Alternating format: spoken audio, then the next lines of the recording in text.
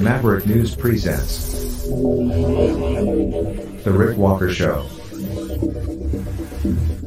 Defrag your mind.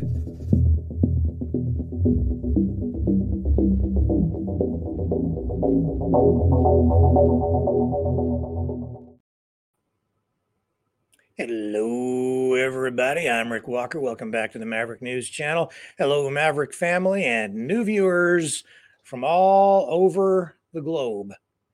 Great to have everybody back tonight. Breaking news on the financial front. The Securities and Exchange Commission has approved ETFs for Bitcoin. But there's a whole other layer to that story that goes back to yesterday and involves a hack. I'll tell you all about it. And did you know that Rumble is under investigation by the Securities and Exchange Commission? We'll tell you about that tonight, too. More fallout from the arrest of Rebel News reporter David Menzies by the RCMP yesterday, and two different points of view on that. One from the mainstream media and the other from, well, people, ordinary folks. What else do we have? We have this story that we reported on this. Oh man, it's got to be a couple of months ago now.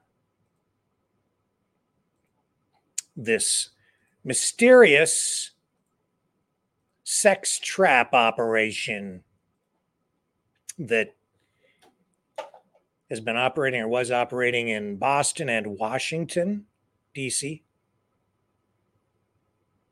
Well, they're still investigating, and we'll tell you what they think it might have been or maybe is. And if you think that the Epstein situation is isolated, think again. Also, we have ongoing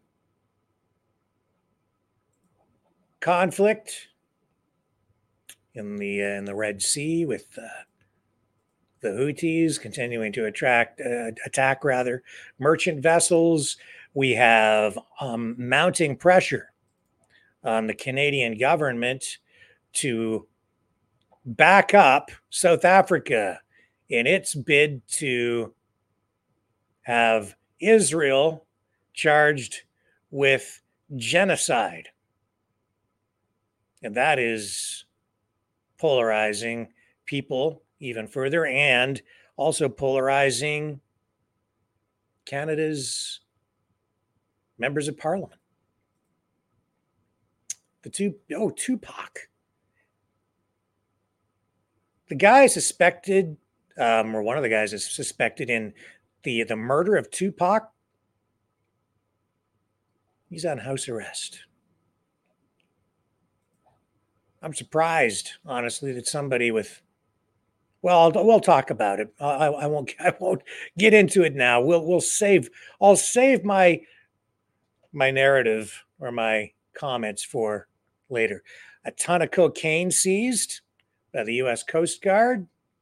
We have Elon Musk commenting on quality control over at Boeing and the aftermath of that window blowing out of that jet.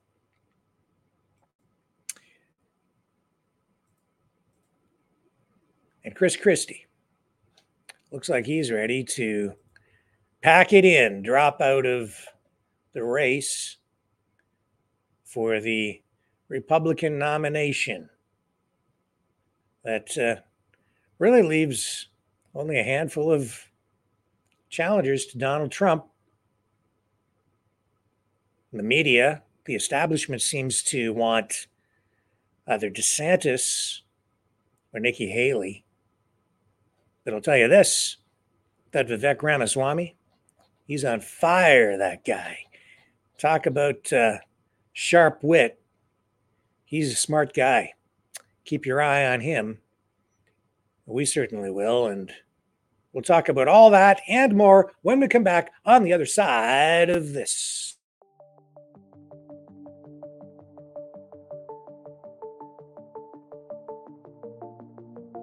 Greetings, brave Mavericks. Our quest for truth continues. We go beyond fake news. Together we expose propaganda. Together we pull others out of rabbit holes. We are maverick thinkers.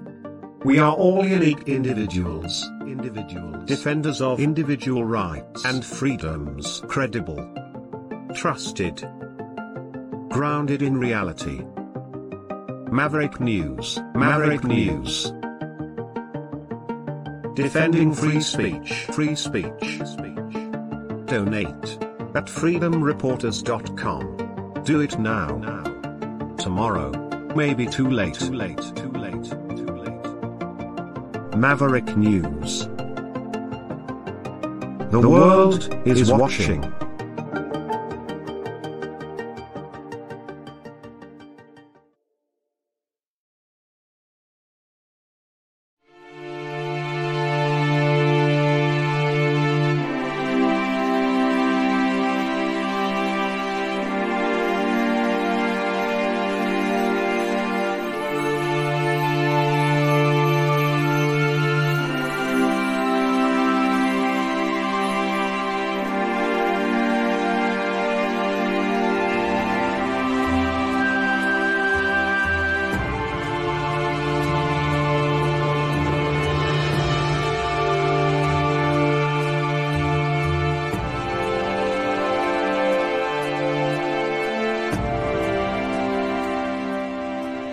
Maverick News. The world is watching.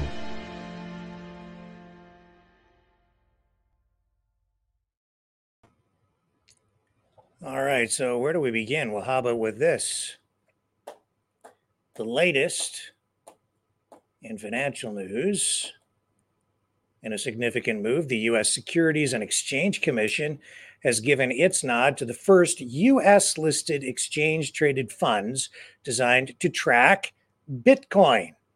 This announcement, made by SEC Chair Gary Gensler, marks a pivotal moment for the world's largest cryptocurrency and the wider crypto industry. The SEC has approved applications from major players such as BlackRock, ARK Investments, 21 Shares, Fidelity, Invesco, and VanEck, among others. Some of these ETFs are expected to hit the trading floor as early as Thursday. This is fresh news, just announced. These products, a decade in the making, represent a game changer for Bitcoin. They offer both institutional and retail investors exposure to the world's largest cryptocurrency without the need to directly hold it, providing a significant boost to an industry that has faced its share of challenges and scandals. Analysts from Standard Chartered suggest that these ETFs could attract anywhere from $50 billion to $100 billion in inflows this year alone, potentially propelling the price of Bitcoin to as high as $100,000. Other analysts provide a more conservative estimate of around $55 billion over the next 5 years. Andrew Bond, managing director and senior fintech analyst at Rosenblatt Securities, sees this development as a huge positive for the institutionalization of Bitcoin as an asset class. He believes that the approval of ETFs will further legitimize Bitcoin in the financial market. So as of the latest data, Bitcoin is up 1% at 46,515. Some analysts speculate that the market may have already factored in the approval news, considering Bitcoin's surge of more than 70% in recent months in anticipation of an ETF. It recently hit its highest level since March of 2022 earlier this week. The SEC's approval represents a notable U-turn given its decade-long reluctance to greenlight Bitcoin ETFs due to concerns about potential manipulation. SEC Chair Gensler, known for his skepticism about cryptocurrencies stated that the approval is the most sustainable path forward in light of a federal appeals court ruling last year. In celebration of this news, Grayscale CEO Michael Sonnenschein expressed excitement about democratizing access to Bitcoin through a U.S. regulated investment vehicle. Douglas Yones, head of exchange traded products at the New York Stock Exchange, where some of these products will be listed, considers this approval a significant milestone for the ETF industry. Now, this is what's happening today, but I'm more interested, honestly, in a way, in what happened yesterday, and that is when someone managed to hack into the Securities and Exchange Commission's X account, at which point they posted a bogus announcement saying that Bitcoin ETFs had been approved. It wasn't true. This is focusing new attention on the security surrounding the SEC Twitter / X account. It doesn't make me feel very confident in the way they operate over there at the SEC, quite honestly, because they didn't have two-factor authentication activated on the phone that someone apparently was able to get into, according to the security folks over at X. Somebody managed to get a hold of the phone number associated with the Twitter or X account, and because two-factor authentication wasn't activated, they were able to hack into the account. As a result of that social media post yesterday, Bitcoin prices spiked. But it was manipulation. And now it's my understanding that the FBI is investigating. Don't know who it was. Still don't have information on any potential suspects. We'll see if there's a digital trail back to the perpetrator. But I'll tell you this, you would think that the folks over at the SEC controlling that social media account would have at least had two-factor authentication set up, especially given what they do, given what the organization is, and given that they deal with financial stuff. Security absolutely should be top of mind, a priority, always. But I guess not. Pretty loosey-goosey over there. Anyway, the account's been recovered. And then when today's announcement was made, just moments ago, honestly, which was the announcement that was made yesterday, but now made today officially, but yesterday it wasn't. So it just came early. But now we have that. Oops. That. And that posted on the actual SEC Twitter. I keep calling it Twitter X. I hate that they've changed the name, because now you always have to say on X, formerly known as Twitter. It's like dealing with Kanye West, the artist formerly known as Prince. Kanye West, now known just as Ye. Twitter, now known as X, or X, formerly known as Twitter. Well, now you have Bitcoin ETFs. So if you have Bitcoin, I would imagine there will be a bit of an increase in the value, because these ETFs will increase demand for Bitcoin, and that will drive the price up.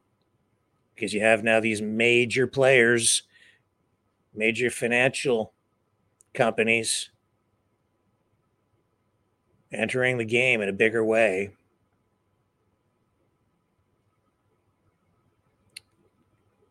We'll see how that goes. I don't know. To me, and this gives me in my mind when I sort of sit and close my eyes, and I wasn't alive in the 1920s, but this to me I hear echoes of the 1920s, the Roaring 20s. And then I know what came after. The big crash. Stock market crash in the 30s, and we had the dirty 30s, the depression. Now, I'm not saying it's just like, it's not necessarily about Bitcoin. It's just everything. I just see similarities here financially. And when they start creating these financial products, right? It changes the dynamics of everything. Bitcoin was originally set up as a financial vehicle, a means of exchange, an alternative to conventional fiat currencies, a currency for the people. And there was a limited supply. There's digital online mining that takes place. So there's only a definitive quantity that ever enters the market, so it can't be manipulated the way fiat currencies can be by governments or the Federal Reserve simply by printing more money. But now when you start adding these different vehicles into the mix, it changes the dynamics quite a bit. So these guys have these ETFs. They don't actually have to hold Bitcoin, which is just a digital concept, energy in the cloud or whatever. I don't know. We'll see. In my opinion, a lot of these financial vehicles, different crazy financing concepts that these financial gurus have come up with in order to, I would say, fuel the economy in various ways. A lot of this stuff is smoke and mirrors. It has been in the past, and it's that kind of stuff that ultimately sort of leads to more economic instability. That is really the definition of capitalism. It's the manipulation of capital or money, and even the manipulation of physical capital, which represents value and money. And so when you have these financial guys who really don't produce anything tangible in terms of, physical products or services that benefit people, that is just manipulation of money. It's just, that's the stuff that causes crazy things to happen in the marketplace. Ponzi schemes. It goes on. Anyway, I won't get too much more into that stuff because it remains to be seen how these ETFs will affect the Bitcoin market in general. I just get uneasy about it all. Also tonight, we're seeing growing pressure on the Canadian government to join South Africa's effort to have Israel charged with genocide. We'll tell you all about it when we come back on the other side of this.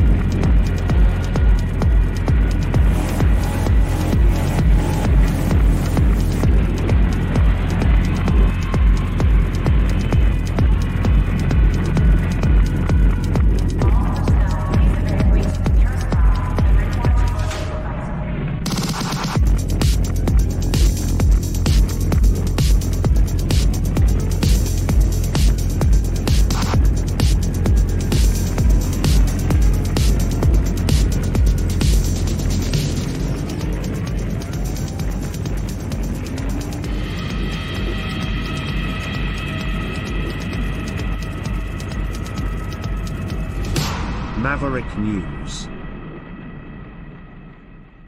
The world is watching.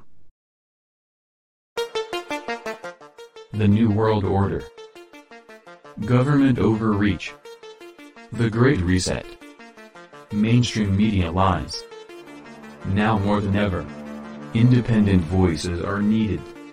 Donate now at freedomreporters.com. That's freedomreporters.com. Maverick News. The antivirus program for your mind.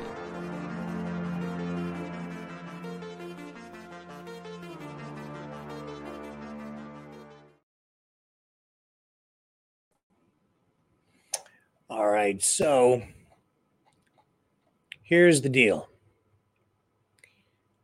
Liberal members of Parliament divided tonight about what the position should be for Canada with regard to South Africa's push to have Israel prosecuted for genocide because of its actions in Gaza. So far, really, no response from the Trudeau government. This is all being dealt with at the International Court of Justice.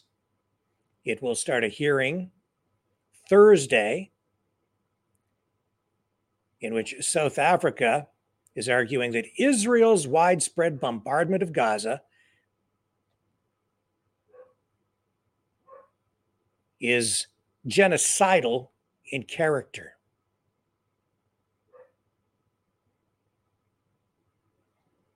They're saying that Israel has a clear intent to destroy Palestinians in Gaza as a group. Now, I've listened to arguments on both sides of this, and it's an issue of definition and evidence. And it's my opinion that the word genocide generally, and I'm not just talking about here, generally the word genocide is used too broadly, too often. It diminishes its impact and its meaning. And when it's really needed, it generally is losing its weight.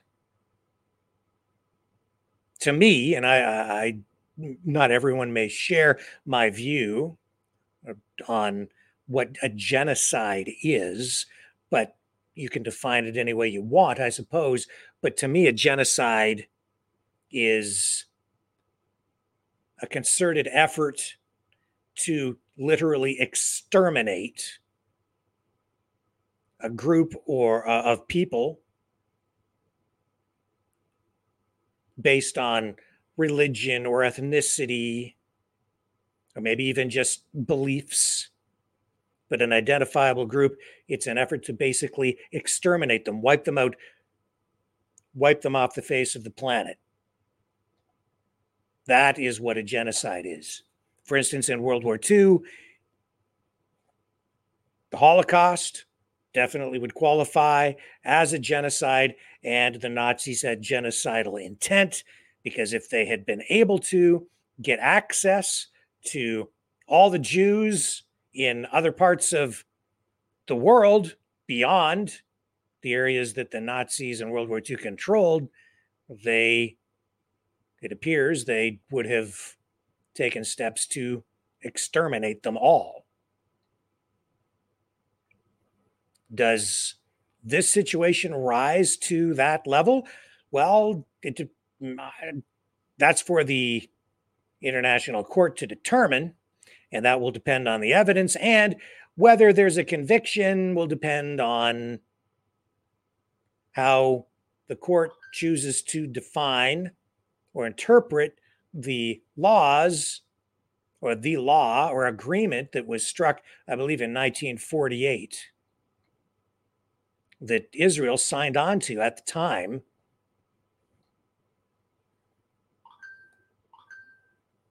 Israel says that what South Africa is doing is disgusting. That's their official response to it. The Canadian government has not expressed a position on the case so far. Foreign Affairs Minister Melanie Joly's office has not yet provided a response.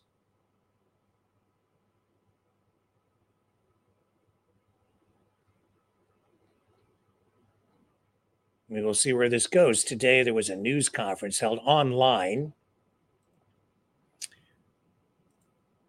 And as part of that, the focal point of it was a statement made by South Africa's envoy to Canada. This is the South African High Commissioner, Relaz Sheikh.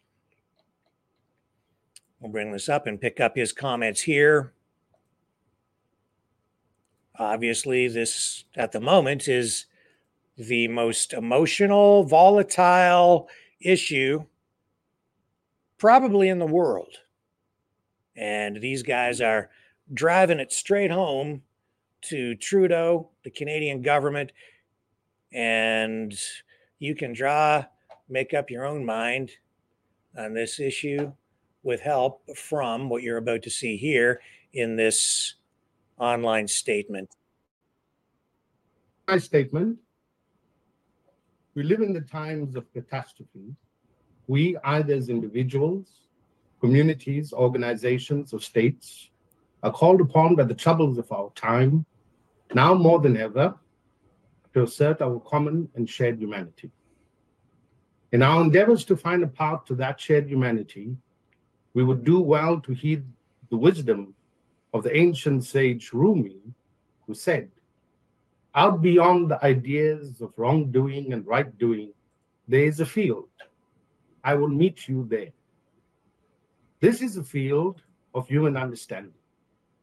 This is a field of human love, compassion, empathy, and justice, all of which constitutes the hallowed ground of our shared humanity.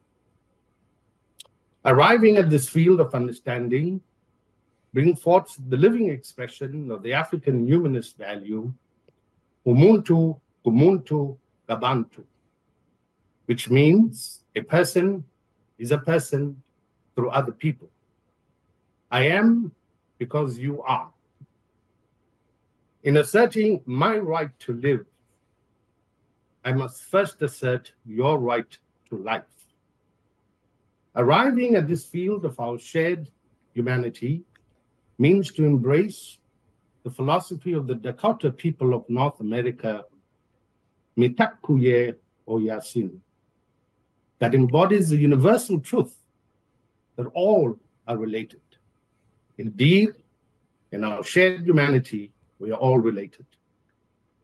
The wisdom of Rumi, the beliefs in the truism that we are all related, and that I am because you are, compels us all as human beings to make haste, more so because of the troubles of our times, to that hallowed ground of our shared humanity.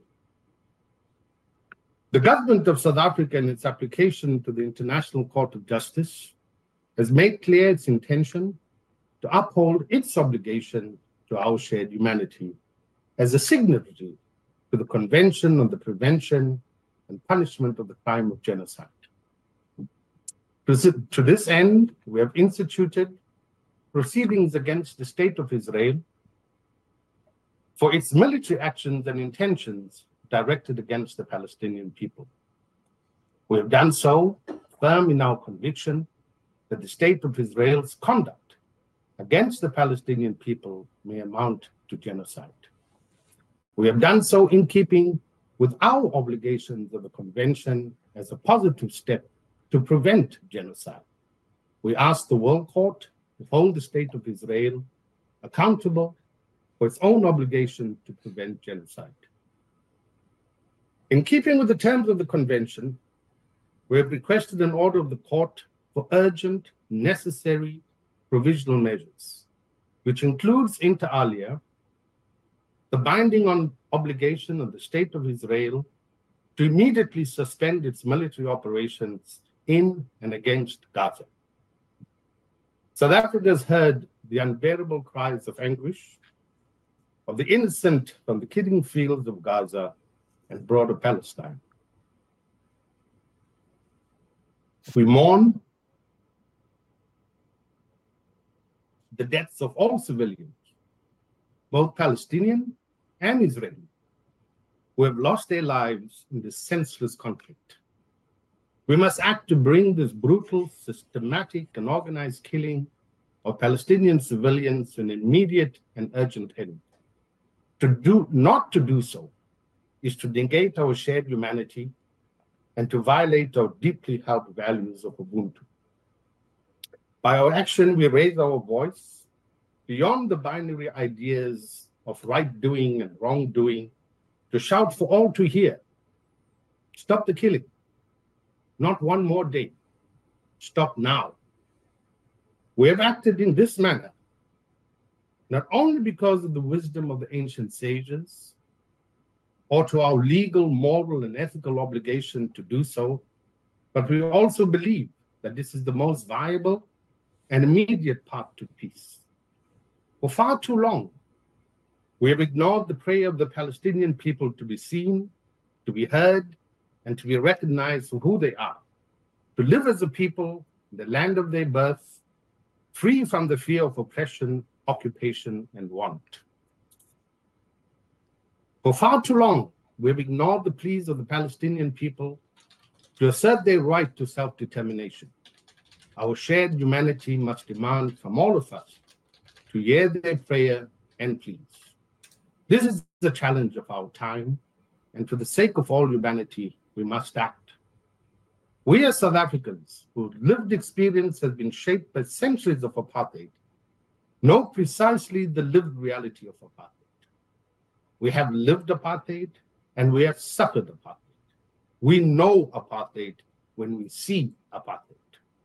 We are therefore comfortable in our knowledge that none dare contradict us when we assert that the lived reality of all Palestinians today is nothing short of the dehumanization of an apartheid life.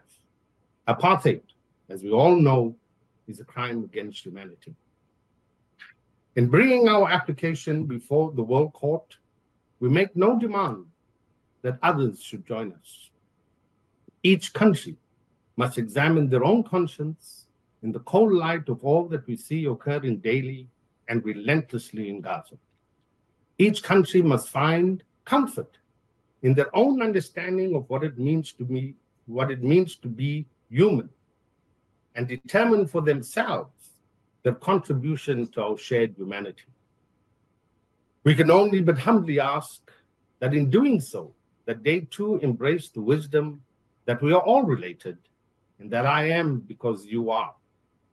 As a country and people represented by our government, we as South Africans have made our choice. We have walked to that field of human understanding with our fearful but resolute courage in a manner consistent with our consciousness that rallies behind the clarion call of the Convention to Prevent Genocide. We do so urgently, and we ask forgiveness for not acting sooner. Thank you.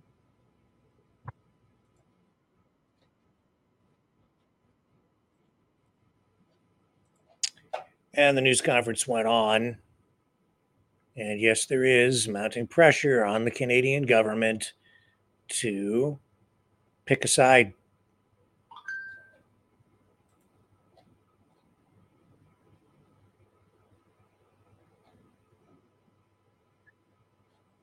So I don't know where it's going to go. The whole thing is a mess.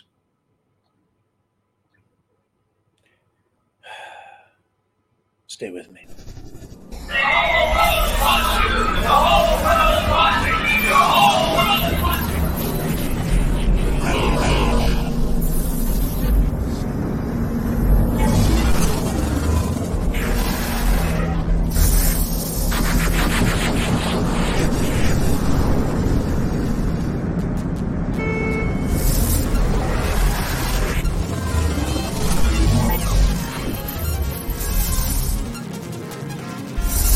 Maverick News. The world is watching.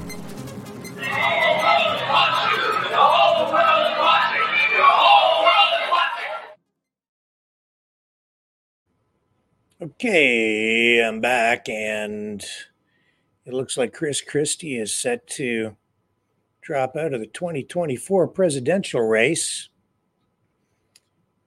Christie, of course, is the former New Jersey governor, and it looks like, well, the word we're getting is that he plans to suspend his presidential campaign if he hasn't already. In fact, it's imminent if he hasn't done it already. Let me just see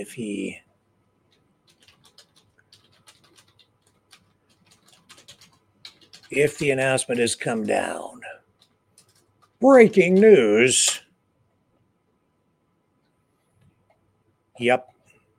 It's a done deal. He is gonzo. He's out of here. Chris Christie.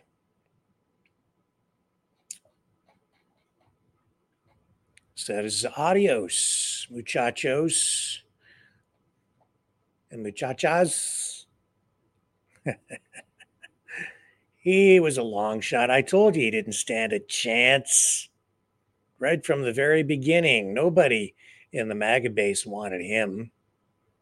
He just came out swinging and criticizing Donald Trump, and he was toast from the beginning.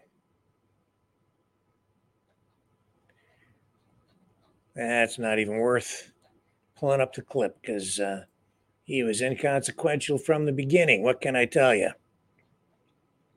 What else we got for you tonight? We have Michelle Ferrari, member of Parliament, conservative, asking, why are we giving safe supply to minors? She says this is the number one cause of death in kids aged 10 to 18 in British Columbia. She's asking the question, what the heck is happening? Here, she's posted this online. Let me just share this with you. Here we go. Here's Michelle. Death in children aged 10 to 18 in British Columbia is opioids. 10 years old. What 10-year-old is accessing safe supply? These are stories we're being told to help us feel better, that we're doing something. Nothing is being done. Because if something was being done, these numbers wouldn't be going up, they'd be going down. People would be living drug-free. They would be living a life of recovery. 10 to 18. If that doesn't shock you, then I don't know what would.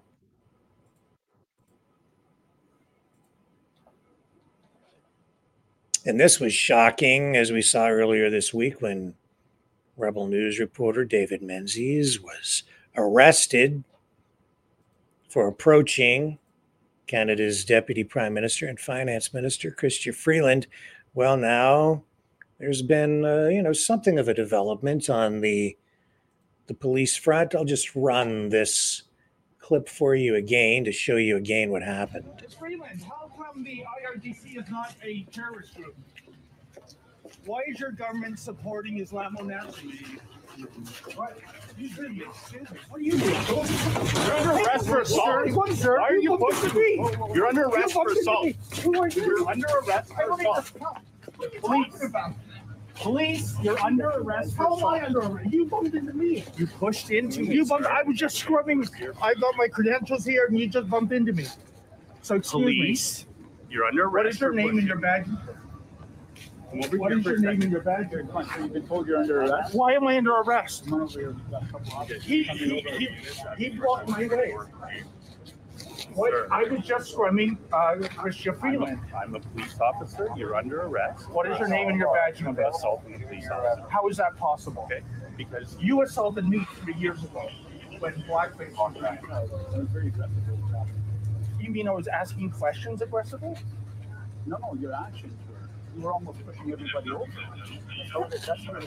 Lincoln, you got this on video, right? He's saying I'm pushing people over.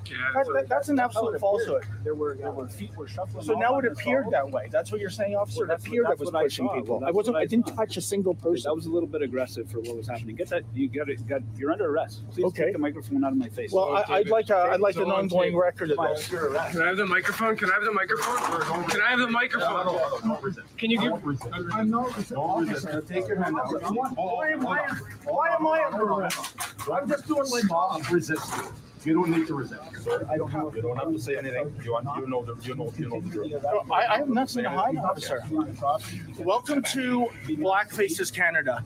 This is what they do to journalists. I was merely scrumming Minister Freeland, and a RCMP officer blocked me, and evidently this is now a trumped-up charge of assault, folks. I didn't come here to cause any trouble. I came here to do my job, and now I'm handcuffed. This is your Canada now, folks. You know, this is the Gestapo taking blackface's orders. Outrageous. And meanwhile, the Islamic Revolutionary Guard Corps is not a terrorist organization. Is not a terrorist organization. And these liberals have the audacity to show up at a vigil for a plane in which almost 200 people were killed, 57 Canadians, one unborn child, by the way. And look at this. They don't want, it is against the law in Black Faces Canada to ask insensitive questions, impolite questions. So a Canadian government that props up an Islamo-fascist regime, that's okay. But if you ask questions about that, that's not okay. This is an absolute outrage. I didn't come here to cause trouble, folks. I just came here to ask questions. You're gonna have to back up a little bit, okay? They're conducting an That's my investigation. cameraman, sir. He's not doing anything. No, I just want to provide some space so that everybody's safe here, okay? So today, well, actually, yeah, it was today, or overnight. I don't know what the timeline was on it, but there was a panel on CBC television.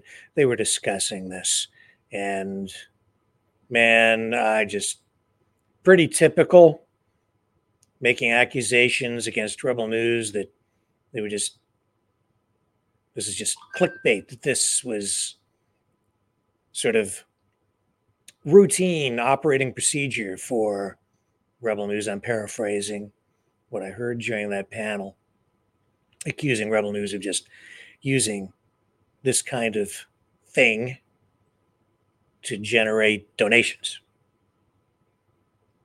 Well, this incident, isolated from that video, just looking at what happened, very clear to me that David Menzies was not being physically aggressive or even verbally aggressive. He was just doing his job.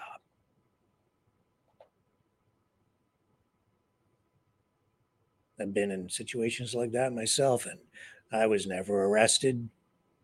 I would never aggressively approach anyone or physically assault anyone doing my job like that, and he didn't. And to accuse Rebel News of just using this as a way to generate donations, they have to. They don't get government money. Legal challenges are very expensive. So I understand why they ask for donations online. I ask for donations. We need support here too. We're independent. We get nothing from the government, zero. We get nothing from the social media platforms except for Rumble, where we are monetized. But I can tell you that 1,000 views generates maybe $1.50, maybe. That's how much it pays. I won't be retiring on this. It doesn't even begin to cover anywhere near the expenses. It's just insane. YouTube totally demonetized, nothing on Facebook. We We just throttled, and they've destroyed our subscription base over on Facebook. They just don't let us get any reach over there anymore. And all the pages were banned except for now my own personal Facebook page, which we are broadcasting on tonight. But beyond that, now the other development on the David Menzies front is that we have received word as of overnight, and I did post on social media with regard to this. The RCMP apparently is reviewing the entire matter, and that review includes a review of the officer's actions. In my opinion, based on the video evidence right there, David Menzies didn't assault anyone. But of course, if you bump into an officer, that could be that could constitute assault because, as I said yesterday, just touching someone can meet the legal definition of assault. But David was looking at the finance minister and deputy prime minister as he was walking. The officer was standing in his way and stepped forward with his arms stretched out. I don't even know if they made contact. If they did, it's because the officer was in the way and may have actually stepped into David Menzies. That's the way I saw it. And David Menzies wasn't knocking anybody over, pushing anybody over. This, as I said yesterday, the real tragedy in this is that this further erodes public confidence and trust in policing, in police services in this country, at a time when we can ill afford any further erosion of that public confidence and trust. This is terrible.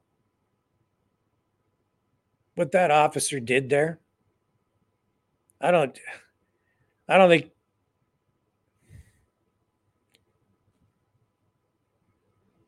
he probably doesn't realize how much more damage he has done. The real negative repercussions from this. I don't think he probably doesn't understand the gravity of it. You know, the other thing, I've been thinking about this more and more, and I have referenced this even prior to this incident. These politicians, Trudeau, Freeland, senior members of the Canadian government, where is their protection? There she is, Deputy Prime Minister. She's, I would say, Canada's equivalent to a vice president. Okay? Deputy Prime Minister and Finance Minister, two roles she plays. She's just walking down the sidewalk, no cops around her, coming into a public event. I see her on the street, walking around in Ottawa, sometimes with no police very close to her at all. And here it was, he was able to just walk right up to her on the sidewalk. If they're concerned about her safety, as this officer appears to be, well, then why weren't they closer to her? Why weren't they surrounding her like bodyguards as she's coming into this public event? It was a memorial service for that jet that was blown out of the sky by Iran,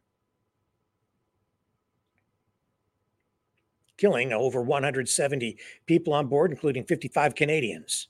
55 or 50? 55. 30 of them permanent residents, as I recall. Why aren't they surrounding her? You know, it's the same thing with Trudeau. He has that security detail with him all the time. And yet, isn't it interesting, and I've said this several times in the past, how they're allowing him to just kind of walk right out into the center of angry protesters at times, where he walks up and poses for selfies with some people who support him, but also mixed into the crowd are some very, very angry and agitated, animated protesters shouting at him, screaming, with things at a fever pitch. I've said this before, man. It's almost like they're baiting the people by throwing the Trudeau meat at them, just hoping that they pounce, because that would really kind of give somebody, I think, maybe what they want. A real assault. And then the Prime Minister, JT, or Chrystia Freeland can not only play the martyr, but also point at their political opponents and say, you see, I told you what they are. And then you have a bigger incident on your hand and it blows up into more things. And whether it's, and it would escalate to a point much, much higher than what we saw, a fever pitch, unlike what we've ever seen, way beyond what we saw when the pebbles were tossed at the Prime Minister during that last election campaign. And I want to see more security around these politicians. They're not taking it seriously enough. All it takes is one crazy person, somebody jacked up, maybe manipulated some way or just mentally ill, to do something really stupid and bring harm to one of these politicians. And from what I've been seeing, man, they are not taking the security serious enough. Those cops standing over by the door, why weren't they providing more cover for her anyway? And because they weren't, David Menzies did nothing inappropriate. He just walked up to her on the sidewalk in a public place and asked her some questions. That's fair, and it's legal. And he didn't touch her. He didn't assault her. He wasn't being aggressive. He was just scrumming her. But that being said, in this day and age, given the political environment that we're in, those politicians should not be left unaccompanied in a public place like that. You don't know who might walk up and do something, especially the Prime Minister and her, the Deputy Prime Minister. Now, I want to see them turfed from office. I want to see, personally, because of what they've done in terms of violating people's rights and freedoms in this country, I would prefer to see a different government. That's my personal opinion. I've expressed that. I always will try to be fair in my coverage of these stories, but I don't want to see harm come to any of them or any politician at all, regardless of their political stripe. And I sure don't want to see any physical harm come to them, because not only would it be bad for them, it would be really bad politically for the country as well. And it will distort the whole political argument. Then the focus shifts to the violence instead of the real issues facing the country, the issues that affect Canadians day to day, the economy, immigration, unemployment, the deindustrialization and outsourcing of our industries, natural resources, mining. The list goes on. Housing crisis. Let's not make the next election about who threw pebbles at the Prime Minister. Let's keep it focused on the issues, the serious issues. And let's keep everybody safe, right? And while we're at it, let's make sure that journalists are allowed to do their jobs properly. All this stuff, like I said yesterday, man, it has got to stop.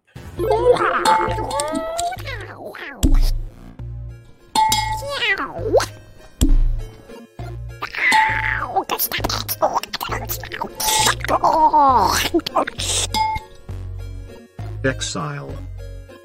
The Knights of Malta. Maverick News. Join us. The world is watching.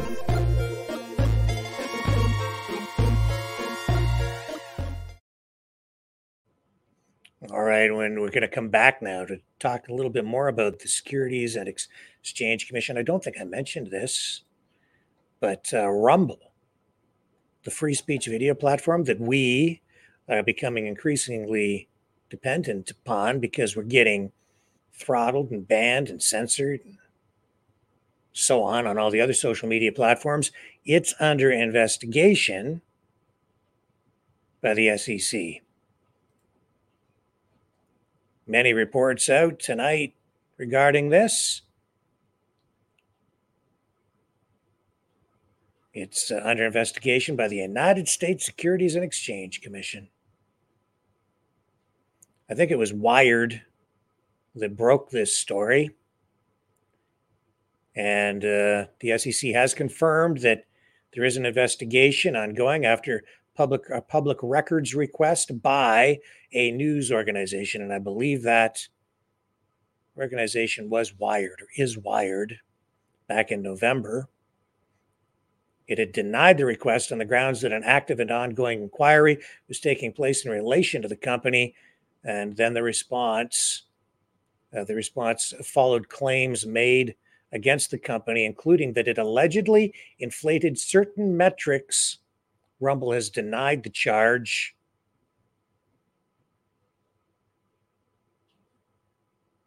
So one of the founders of the company, Chris Pavlovsky, took to X, formerly known as Twitter, saying that the report was bogus. He says that the company has proof from Google Analytics that the numbers that it has posted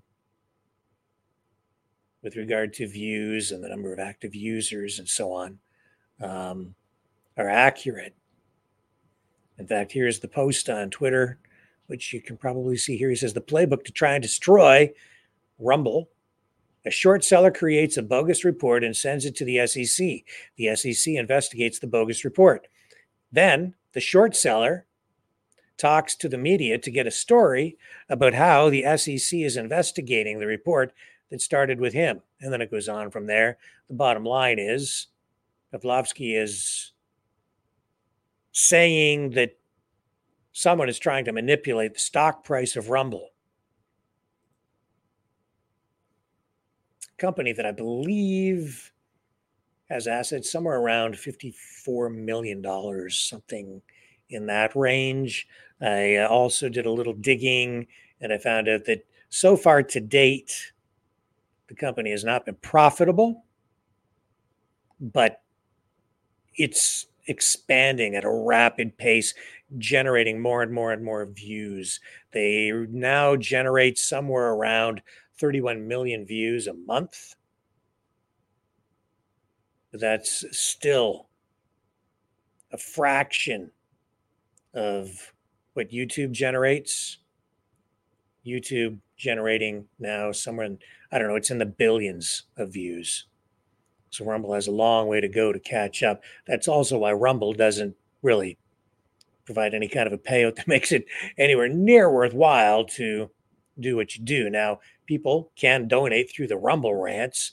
So a lot of creators do generate some income that way, but overall, there's just no money in it at all. So it'll continue to grow, though, and it doesn't matter. The important thing is that the messaging gets out and we're not censored over there. So go to Rumble and subscribe if you haven't already. Please consider doing that. Also, like, share, subscribe over on YouTube. Hit the notification bell if you do subscribe on YouTube. We're fired up and rocking and rolling on our main channel again tonight on YouTube, following a week-long ban over there. Proud of that. And on my, I think it's my Rick Walker channel, we're on there tonight as well. And I've been able to sort of repurpose a different account.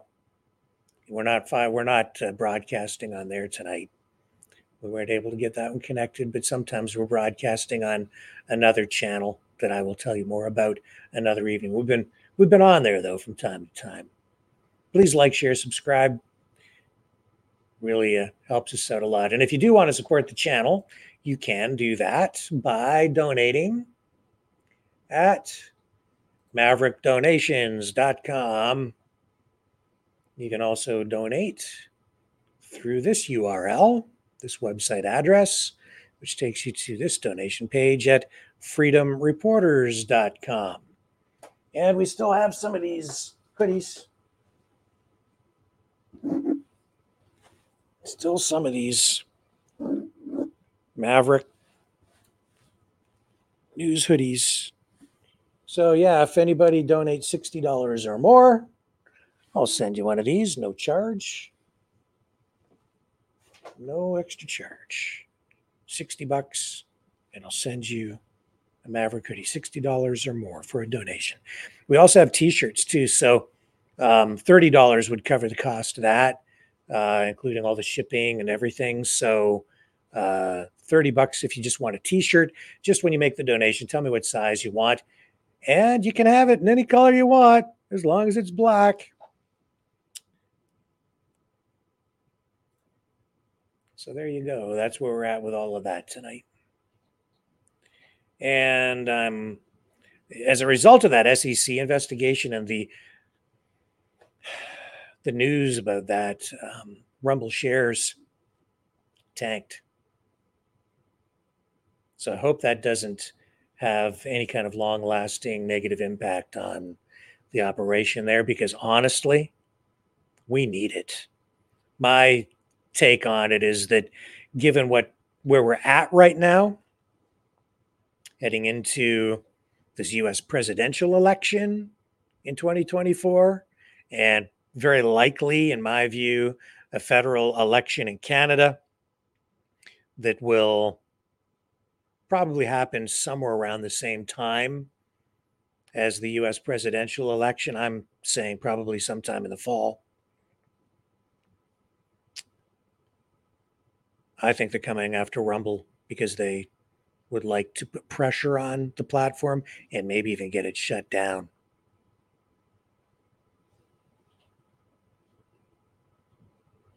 That's my take. It's interesting, though, that they've allowed Trump, within the last, 6 months or so, to sort of slowly come back online on these social media platforms, and they've become more tolerant of certain subjects, that YouTube changing their policies on things like mentioning voter, election integrity, where for quite a while, just even the hint of any reference to any of it was enough to get you banned. But at least we've seen a little bit of a shift, so there is that. To me, it just seems like almost like that stuff is choreographed as well. Anyway, I'm going to queue up some other stuff and we'll be right back. Hello, world. Are you awake?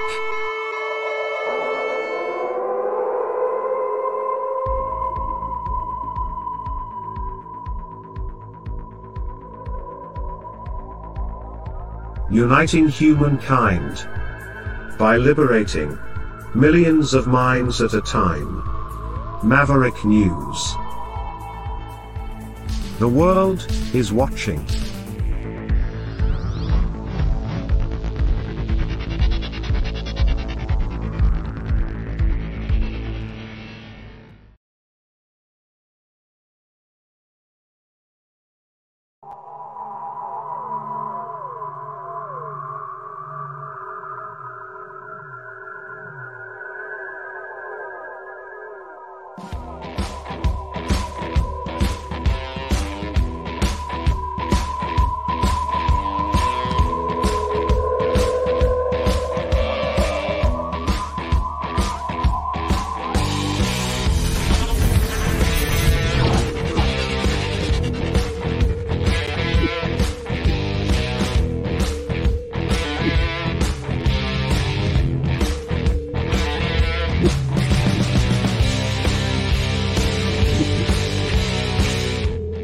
Maverick News. The world is watching.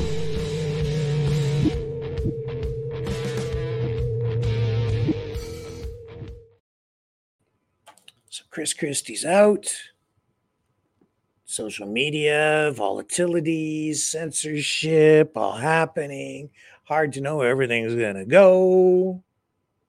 But I'll tell you, as Trump faces all his legal hurdles and the mainstream media and the establishment seem on the Republican side to be focused on DeSantis and Nikki Haley, there's the other guy who keeps making a bigger and bigger impression on me, and I think probably on you and the general public, and that is Vivek Ramaswamy. Man, that guy is a sharp cookie. Some people say he's kind of like a young Trump. Yeah, but you know who he actually reminds me of more? And our American audience maybe can't relate to this, but to me, he reminds me more of Pierre Poilievre, the leader of the official opposition in Canada, leader of the Conservative Party of Canada. Those two guys have a really sharp wit. They're fast on their feet. They think. They're able to think quickly. They're able to come back fast. They're just really, really smart, very effective public speakers. And they are able to just kind of flip everything around on reporters who ask questions that I don't want to insult the reporters. I'll just let Vivek handle them. Check this out. Look at the way he handles these reporters. If this is okay, and I'm just kind of curious on the previous question that you those four things that were provably false. Yes. And I'm just kind of curious. I know some of these guys, we've been following some of you guys. I'm curious if there's any national media who actually believe that they were wrong. Actually, it's a good question, Eddie. So Eddie's you guys are colleagues, two of the top state reps here. And I think that's a good thing to be curious about. Just by show of hands, who here is willing to admit that the Trump-Russia collusion hoax was indeed incorrectly reported by the mainstream media? Is there anybody here able to admit that was incorrect reporting? It wouldn't be really appropriate for us to answer a question like that. Why not? Why would that be inappropriate? I think it would be inappropriate. What's inappropriate is lying to the public. We're doing our job asking you. Was the public lied to, or did the media report on the set of facts that were provided? So that's a fair question. I actually think that the public was lied to long after the media systematically still understood that this was the product of the Steele dossier. The Steele dossier was a piece of Russian disinformation provided by the Hillary Clinton campaign that was served up to the federal government as a basis for issuing a FISA warrant to then potentially infiltrate a member of the opposition party. If this was Bush and Cheney doing it to John Kerry, this would have been the stuff of scandal, impeachment, and worse. And yet, I think it was an intentional lie that the media said that account, which we now know to be true, was actually the Russian disinformation. Now, Shauna, I would be charitable in my interpretation of that if it were just one instance. Let me give an easier one. Just by show of hands, does anybody believe the media's reporting about the origin of COVID-19 ran flatly in face of the facts that you have a Wuhan Institute of Virology that was now the likely origin of the COVID-19 pandemic? You all said that it wasn't for a long time. By show of hands, was the Wuhan lab the likely origin of the COVID-19 pandemic? Everybody, media or not. So you have reported, the same media that has reported that the COVID-19 pandemic did not originate in a lab in Wuhan is willing to even say, unwilling to admit today. The report came out in 2023, so I guess it was known that there was a Wuhan Institute of Virology where they were conducting gain-of-function research, the very city which was the origin of a global pandemic. And yet the media's explanation was that somehow it could have been any source other than actually having started in a lab. I just think that that's systematically unacceptable. The Hunter Biden laptop. Is the Hunter Biden laptop story, as reported by the New York Post, which was shut down, had the Twitter account locked for anybody who is even sharing the story of the Hunter Biden laptop found on the eve of the last election? The media reported that it was Russian disinformation on the eve of that election. Does anyone here agree that the Hunter Biden laptop story, as reported by the New York Post, was indeed accurately reported and was not Russian disinformation, but was in fact a factually owned laptop of Hunter Biden? I mean, you got to, man. I mean, your paper reported it. Does everybody else seriously not believe that? I mean, I believe that Hunter Biden was suing Rudy Giuliani over the laptop, so I don't think so. So you don't believe, so you think that it actually was the product of Russian disinformation, as was reported by the media? That was the basis for suppressing this at the time. For the Hunter Biden case, yeah. I'm not sure why we're talking about that. Because it was election interference on the eve of the last election. And I think there's the same kind of election interference happening this time around. And I think it's happening, the early waves of it with respect to the treatment of my candidacy. And I think that that is likely to be a major problem heading into the next year, unless we're able to openly and transparently acknowledge the mistakes of the past. Without acknowledging the mistakes of the past, I think we are destined for an even more dangerous future. And I do not want to see a repeat of what happened in the 12 to 15 months leading up to January of 2021. I don't want to see that in this country. And I worry we're on a path to far worse than that until we have accountability 360 degrees for the mistakes that were made in that lead up. And the Hunter Biden laptop story and its suppression, Shauna, I do believe was a key part of the lead up to that. I think the suppression of the origin of COVID and the origin of the pandemic was a key part of the lead up to what happened in January of 2021. I think that the systematic suppression of speech in this country, even about debating the lockdowns, was a key part of what culminated in January 6, 2021.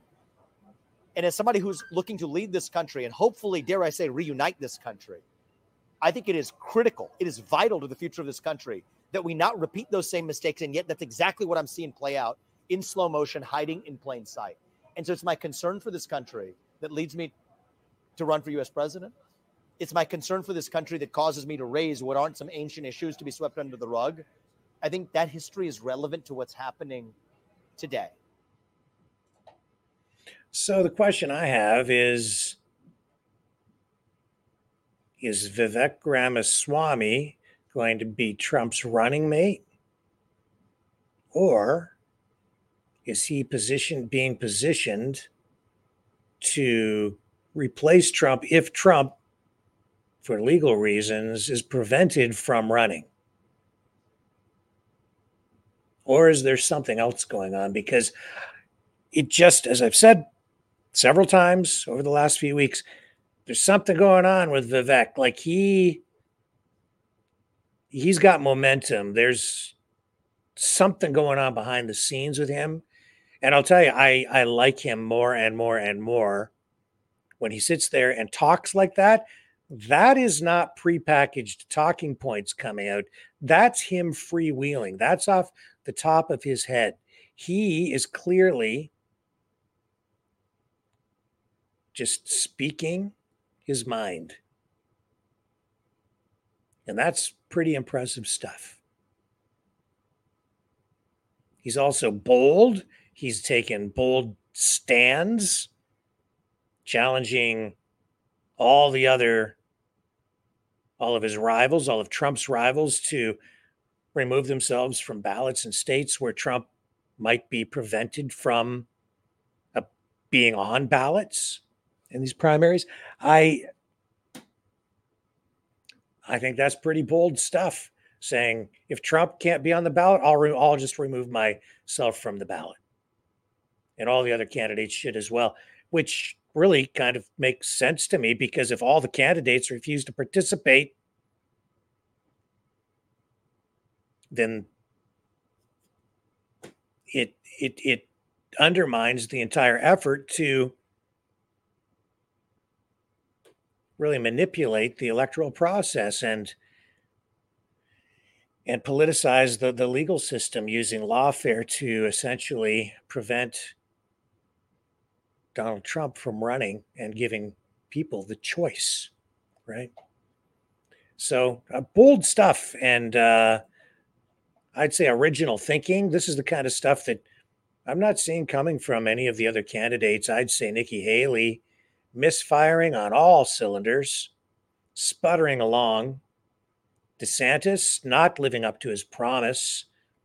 I mean, not saying that he's broken promises. I mean, just not living up to his potential. You know, I think he honestly has done a pretty good job in Florida as the governor. Did some things down there that I thought were pretty impressive, especially during the pandemic. But during this campaign, just has not been able to get the traction. Also, I don't have this story queued up, but I was reading that Canadian politicians, I believe Canada's health minister, criticizing DeSantis and the Florida government because Florida wants to buy more pharmaceuticals from Canada because they can get them a lot cheaper here than they would if they were purchasing them in the United States. And that is because the Canadian government manipulates the price. They artificially cap it. And so it costs about 46% less for the same drugs in Canada versus what it would normally cost in Florida. So DeSantis wants to order more of these pharmaceuticals from Canadian suppliers, but the Canadian government is coming out and saying, well, that's a terrible thing, and they're raiding our pharmaceutical supply, and we won't stand for it. I don't know why they can't accommodate that. If I would say it's an opportunity to domesticate production, produce more pharmaceuticals in Canada, ramp up production, create more jobs, and sell them to Florida if that's what they want at lower prices, so that it benefits the people down there with lower pharmaceutical prices, cheaper healthcare, and creates jobs over here. So it's a win-win in my view. But maybe I don't know all of the ins and the outs and the numbers. It becomes complicated because the government of Canada is manipulating the price controls in place on those pharmaceuticals. But I think on the U.S. side, the prices are inflated, and that's because of that's for other reasons. And I don't want to comment too much more on that story because I really want more information so that I can speak really intelligently about it, because I have to admit I don't really know what all the particulars are, what the details are surrounding those price controls in Canada, and I'm not sure how the system exactly is set up in Florida for those pharmaceuticals. There must be some nuance as well between different types of drugs and what the pricing schedules would be and regulations. So we got all that going on. What else do I have for you? Well, we have this situation with in New York with the illegal immigrants coming in and being housed now in school gymnasiums. As a result, you are seeing these kids and school canceled in some neighborhoods because they bust in these migrants, had no place to put them, so they had to put them up in these schools. People are outraged. Here's what it looked like last night. How does it feel that you kicked all the kids out of school tomorrow? How does it feel? You feel good? I hope you feel good. I hope you'll sleep really well tonight. So I'm an agitated mother, that's why. Yeah, look at that.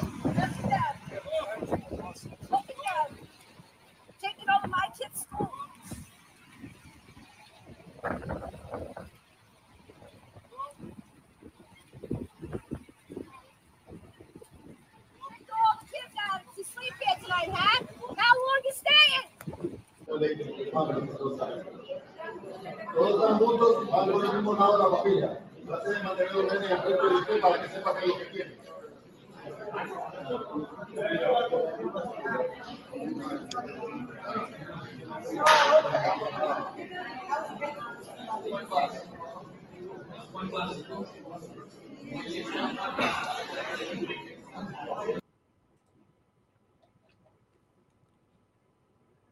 Something is seriously wrong. What else is there to say? I mean, that's it just isn't right. Here's Ron DeSantis laying into this issue. There we go.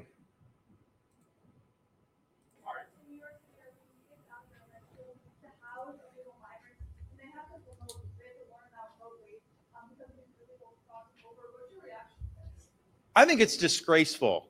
I mean, just think about it. You're a parent in the Bronx. Was it Brooklyn or the Brooklyn? You're a parent in Brooklyn. It's a lot. You probably got a lot of single moms who are the breadwinners, so they've got to work during the day. Your kids are supposed to go to school, and then someone tells you, "Sorry, your kids have to stay home." Why? Was there some type of real significant storm or some emergency? Was there a flu outbreak? Well, why are they having to stay home? They're having to stay home because the state government is commandeering, or the city government is commandeering, the school to house illegal aliens. You talk about putting Americans last. You're having these kids, you're depriving these kids of in-person education to be able to house people that don't have a right to be here to begin with. That's Joe Biden's America in a nutshell. So I think it's disgraceful that that's happening. But I think this, when I'm president, this immigration stuff, we're building a big consensus in this country because, some of these areas in New York City, these are very liberal voters usually, but they are almost all of them saying this can't go on like this. You can't just have schools overtaken, hospitals overrun, people coming in, we don't even know who they are. So this has been one of Biden, probably the biggest failure, just simply because he has more control over this. There's certain things president may not have direct control over. He is causing this. He could stop it, and he's choosing not to stop it. Straight up. Disgraceful. What about the kids in their school, man? As I've said many times, what it comes down to with these politicians is I'm less concerned about my main concern is who's picking up my garbage. Okay?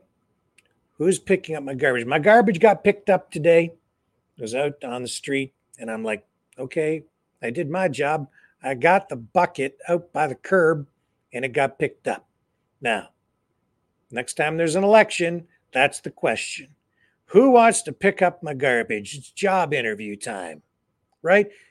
The government is there to provide basic services. That's what they're there for. Public schools, that's one of the services that they promise to provide. And if they can't do that because they're allowing people from other countries to pour into the country in such numbers that they actually have to put these people into school gymnasiums and shut the schools down, they're not doing their jobs properly. This is out of control, and we're seeing similar kinds of problems develop here in Canada. We're seeing big problems over in Europe. The immigration issue, it's catching fire. It's gonna get hotter and hotter throughout 2024. You're going to see more protests in the streets. I think you're going to see rising unrest, probably violence, and I hope I'm wrong, but I don't think I am. And what I'm seeing in the streets is even with these pro-Palestinian protests, these even Hamas protests, I'm seeing a lot of the same actors that we see all along. A lot of the people from the left, out in the streets that we saw during things like the Black Lives Matter protests. I'm seeing faces in some of these videos, honestly, that are people that I'm pretty sure are associated with Antifa. And they're in there with these big pro-Palestine protests.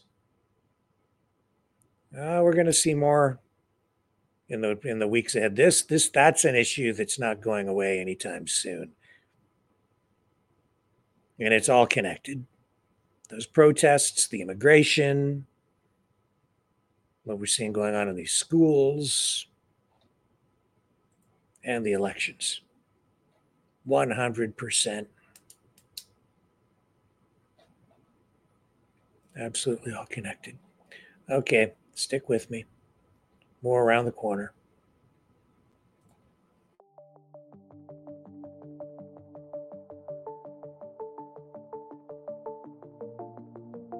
Greetings, brave Mavericks.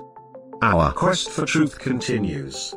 We go beyond fake news. Together we expose propaganda. Together we pull others out of rabbit holes. We are maverick thinkers. We are all unique individuals, defenders of individual rights and freedoms, credible, trusted, grounded in reality. Maverick News, Maverick News. Defending free speech, free speech. Donate at freedomreporters.com. Do it now. Tomorrow may be too late. Maverick News. The world is watching.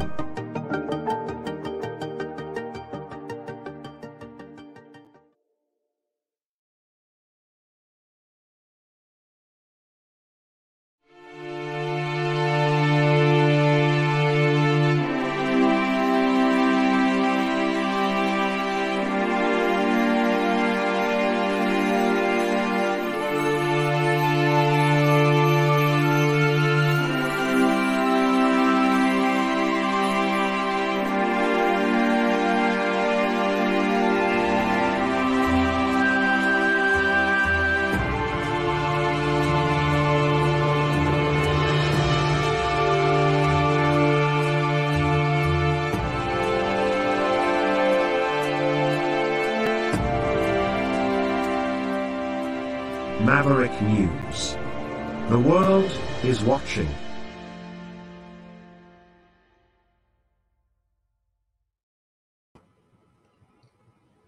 And it just keeps getting weirder and worse. Leo just sent me a link to a story that's developing about the city of Toronto. Speaking of picking up the garbage, that's what the municipalities are supposed to do. Well, they recently had a by-election to elect a new mayor in Toronto because the previous mayor, John Tory, who was all about lockdowns and seemed to be, all in on that authoritarian kind of stuff. John Tory got caught up in a little bit of a scandal with one of his staffers, female. So he resigned, and then by-election held. Now we have a new mayor, Olivia Chow.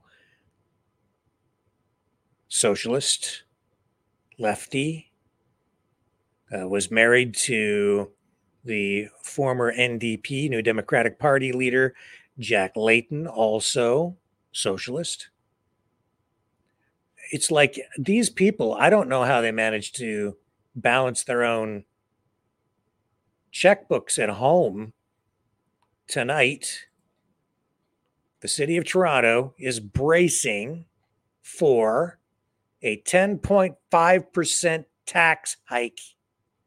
This coming as Olivia Chow's first budget as mayor is unveiled.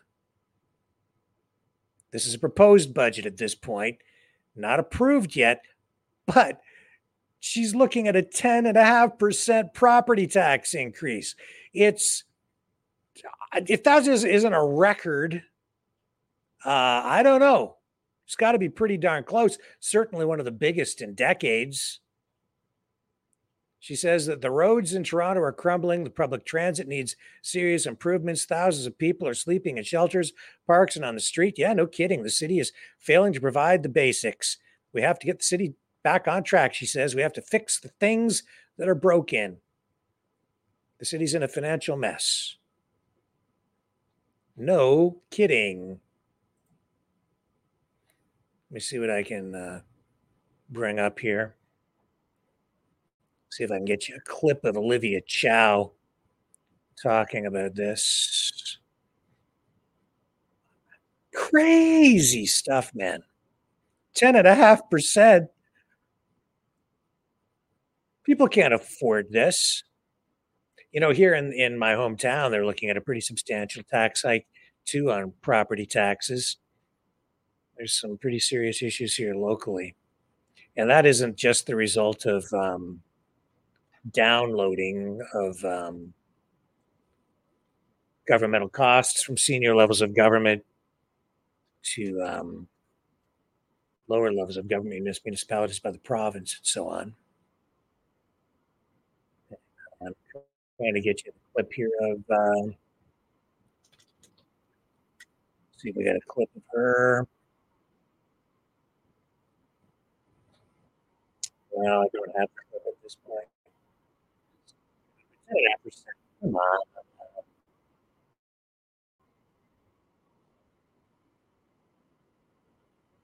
I knew it was going to get bad.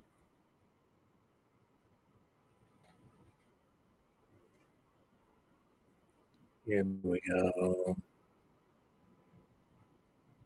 Here we go. I've got her now. Here's Olivia Chow. And when I hear 10.5%, I don't live in Toronto, but I'm still saying, ow. Ow. Here's Olivia Chow. Oh a harder place to live. Our roads are crumbling, and our public transit needs serious improvements.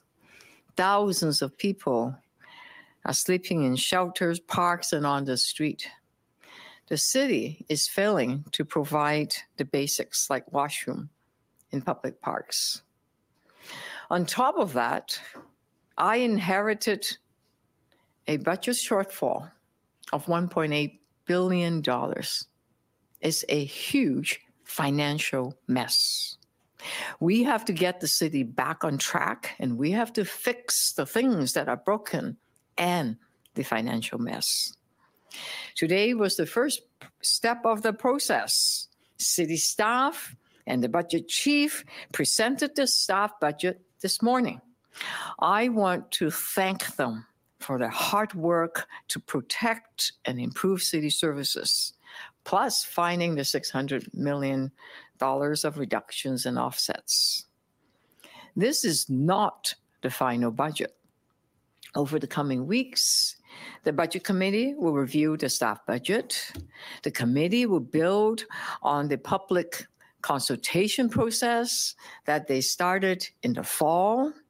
They will be conducting meetings across Toronto and listening to the people of Toronto.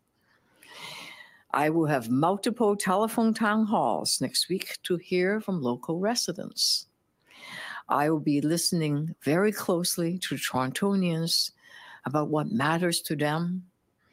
And then on February 1st, I will introduce my budget, the mayor's budget.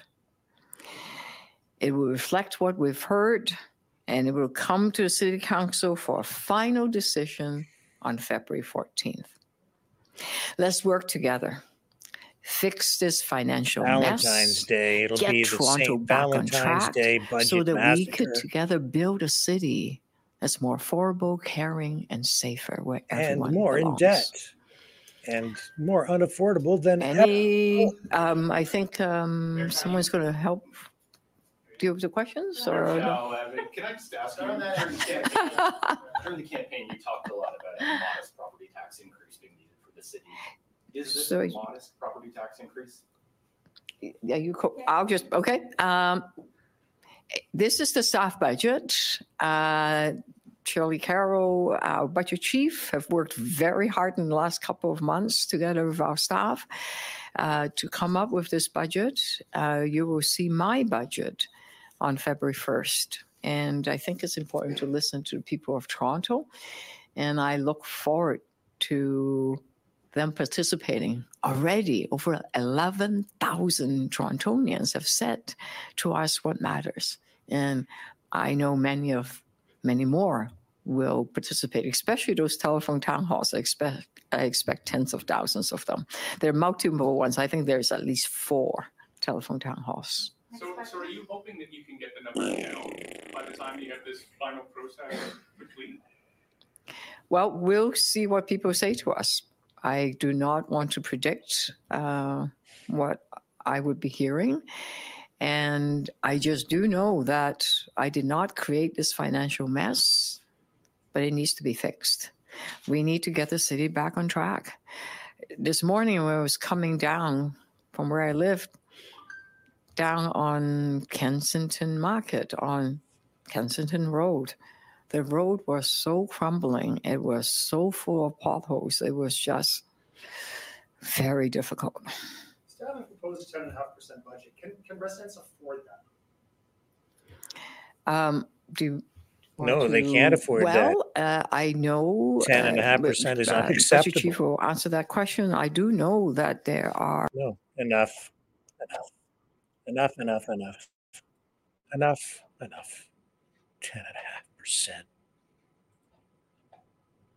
Freaking ridiculous.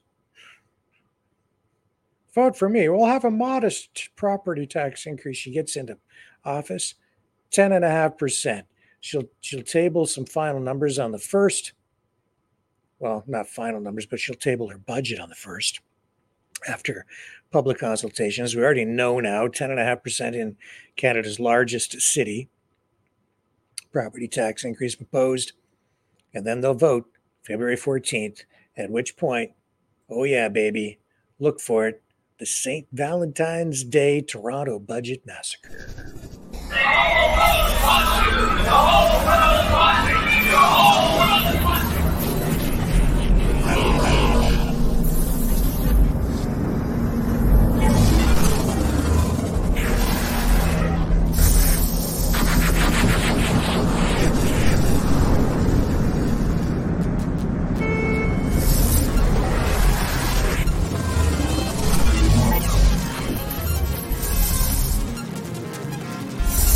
Maverick News. The world is watching.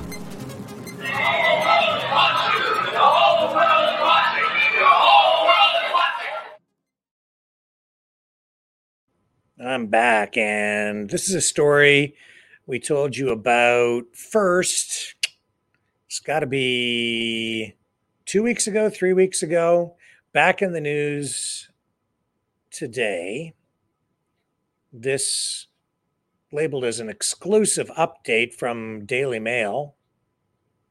High-end sex ring in Boston and DC areas was a honeypot scheme by Russia, China, South Korea, or even Israel to ensnare U.S. officials. Intelligence experts believe. So we did tell you about this. If you think the Jeffrey Epstein scandal is isolated, think again. This is kind of like the oldest trick in the book, especially for foreign governments trying to entrap, control officials from other governments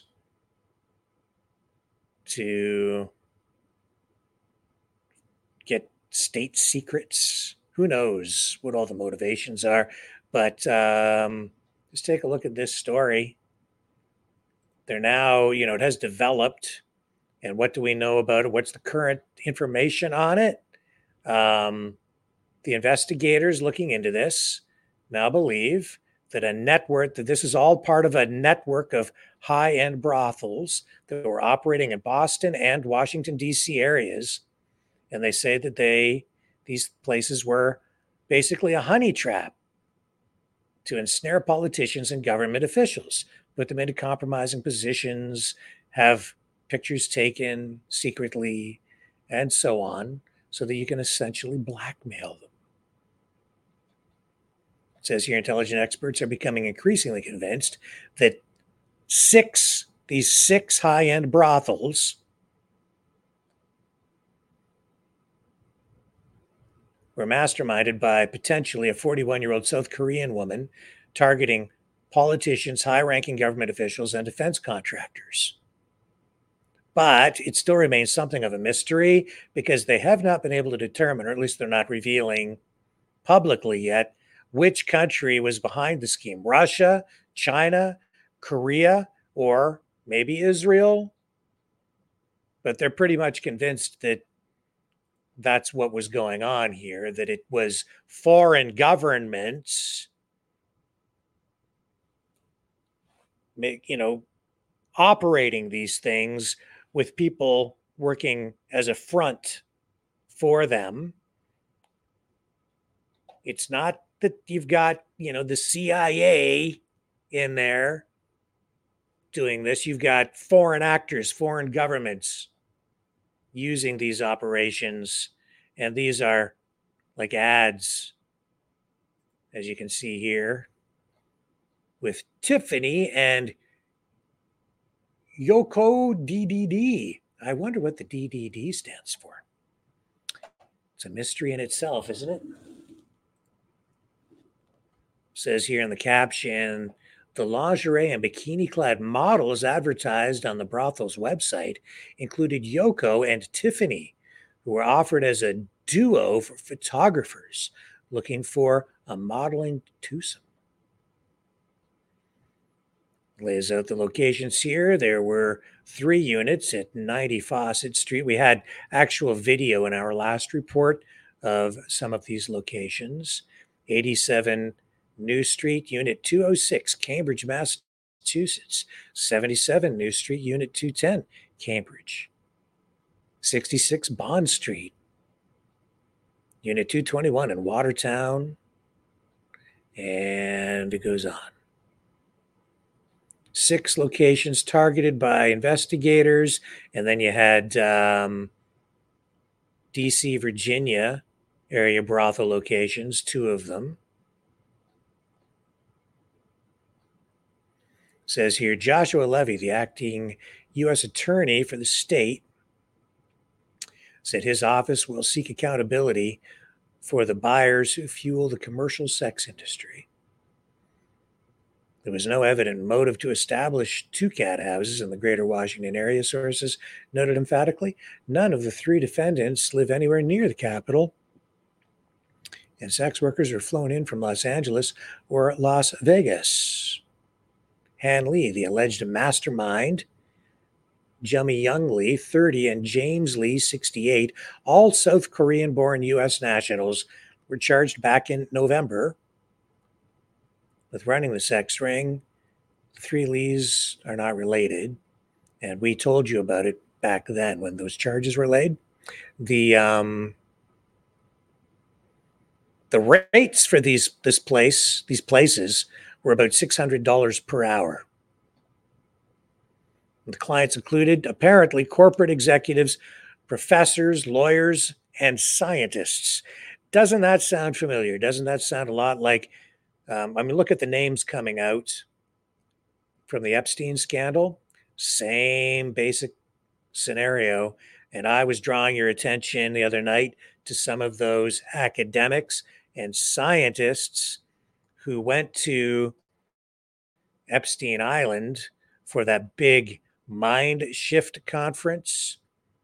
You see, to me, what I see going on is foreign governments using these kinds of operations, putting people like Epstein up front, but they're just a tool, a mechanism, a means to an end.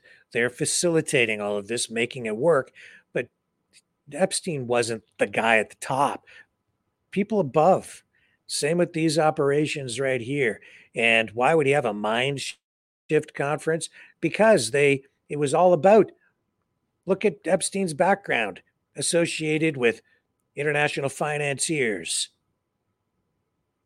armed international arms dealers. These were the guys that he was doing business with. And then through Epstein Island and his plane and other locations, even within the United States, and operations like this one here, operating on U.S. soil, like continental U.S.,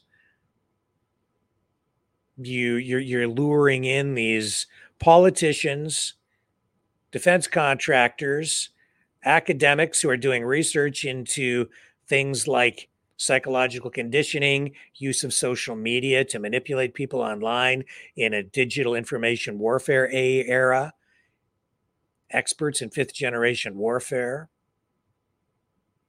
Like, why would they care about the scientists, and why wouldn't they? Because those are the guys who are developing the methods and perfecting the methods even of psychological manipulation online. Information warfare. It's an info war. You need those guys. You need to control them too. Not just the politicians and the people. I'm just telling you. And so here you are, and we've talked about this. It's not just Epstein, it's this too. Pretty crazy stuff. And then the Alaskan Airlines fallout continues. We saw that window blow out of that aircraft grounding those jets. And here's Elon Musk posting online in response to that. And isn't this interesting? I mean, he seems to become more and more, I would say, conservative with a small c all the time.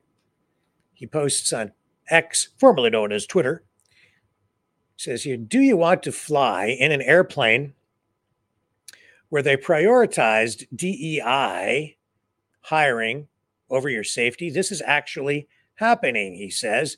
And he's talking about Boeing and their hiring practices in response to this post by somebody named James Lindsay.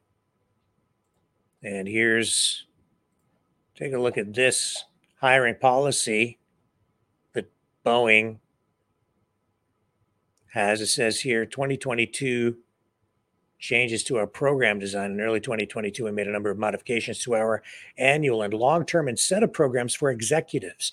Annual incentive plan.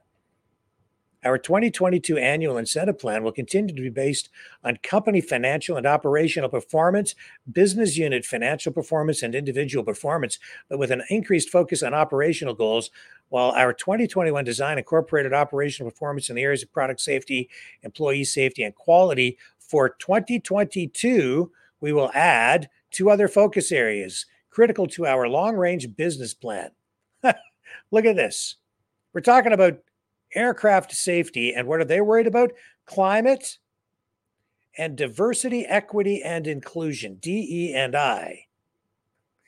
The compensation committee has set goals to measure the degree of performance under each operational component, but will consider both quantitative and qualitative results following the end of the performance period in determining whether the goal is being achieved, blah, blah, blah, blah, blah, blah, blah, blah, blah. And then down here, you can see circled under operational performance, product safety, employee safety, quality, climate, diversity, equity, and inclusion.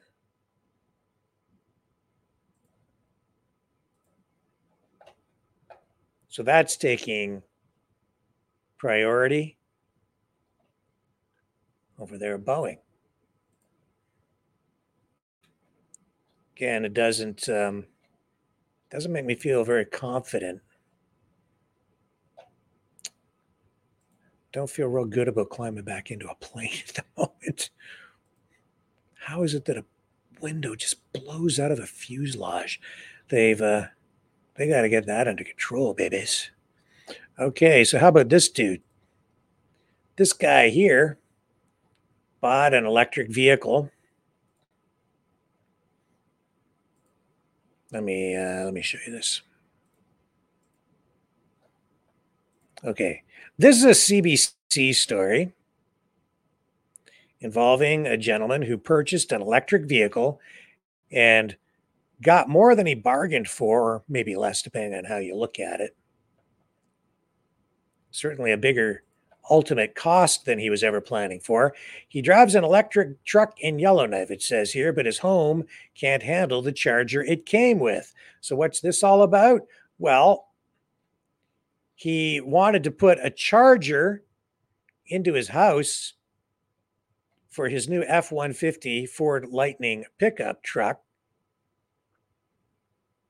So he paid to have that installed, only to find out that this level 2 charger that he had installed in his home wasn't going to work because the transformer that feeds into his house was not adequate to handle the level 2 charger. So he had to spend another $12,000 to have the transformer feeding his house upgraded as well.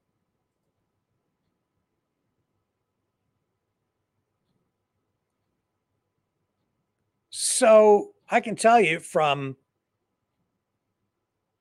testing electric vehicles, having electric vehicles, that if you're trying to charge your vehicle with standard 110 electrical current, you'll be at it a long time. If you need to charge it from no charge to full, it could take days, literally days.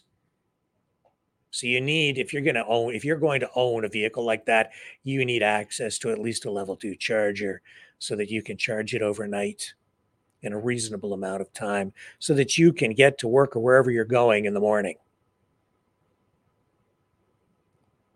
But a lot of these things, this whole electrification of the auto industry, it is proving to be more of a challenge than our politicians, I think, are willing to admit. We've got some serious problems. The infrastructure, the electrical infrastructure is not there. It hasn't been upgraded or even properly maintained for decades anywhere.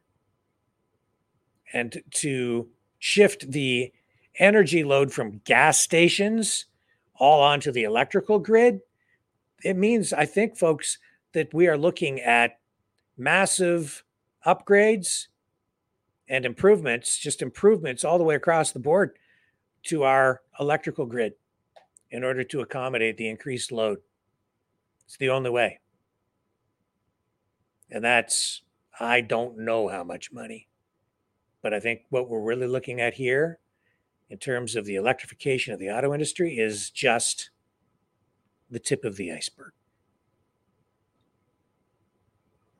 Let's hope that this doesn't turn into an economic disaster. Well, friends, that gets us close to the top of the hour. And with that, I'm going to wrap it up a little bit early here tonight. I appreciate everybody joining me, as always, here on the Maverick News Channel. Thank you, Maverick family. A privilege as always. I will be back tomorrow night, 6 p.m. Eastern Standard Time, with more information to defrag your mind. Love you guys. Catch y'all tomorrow night, 6 p.m. Eastern, on the flip side.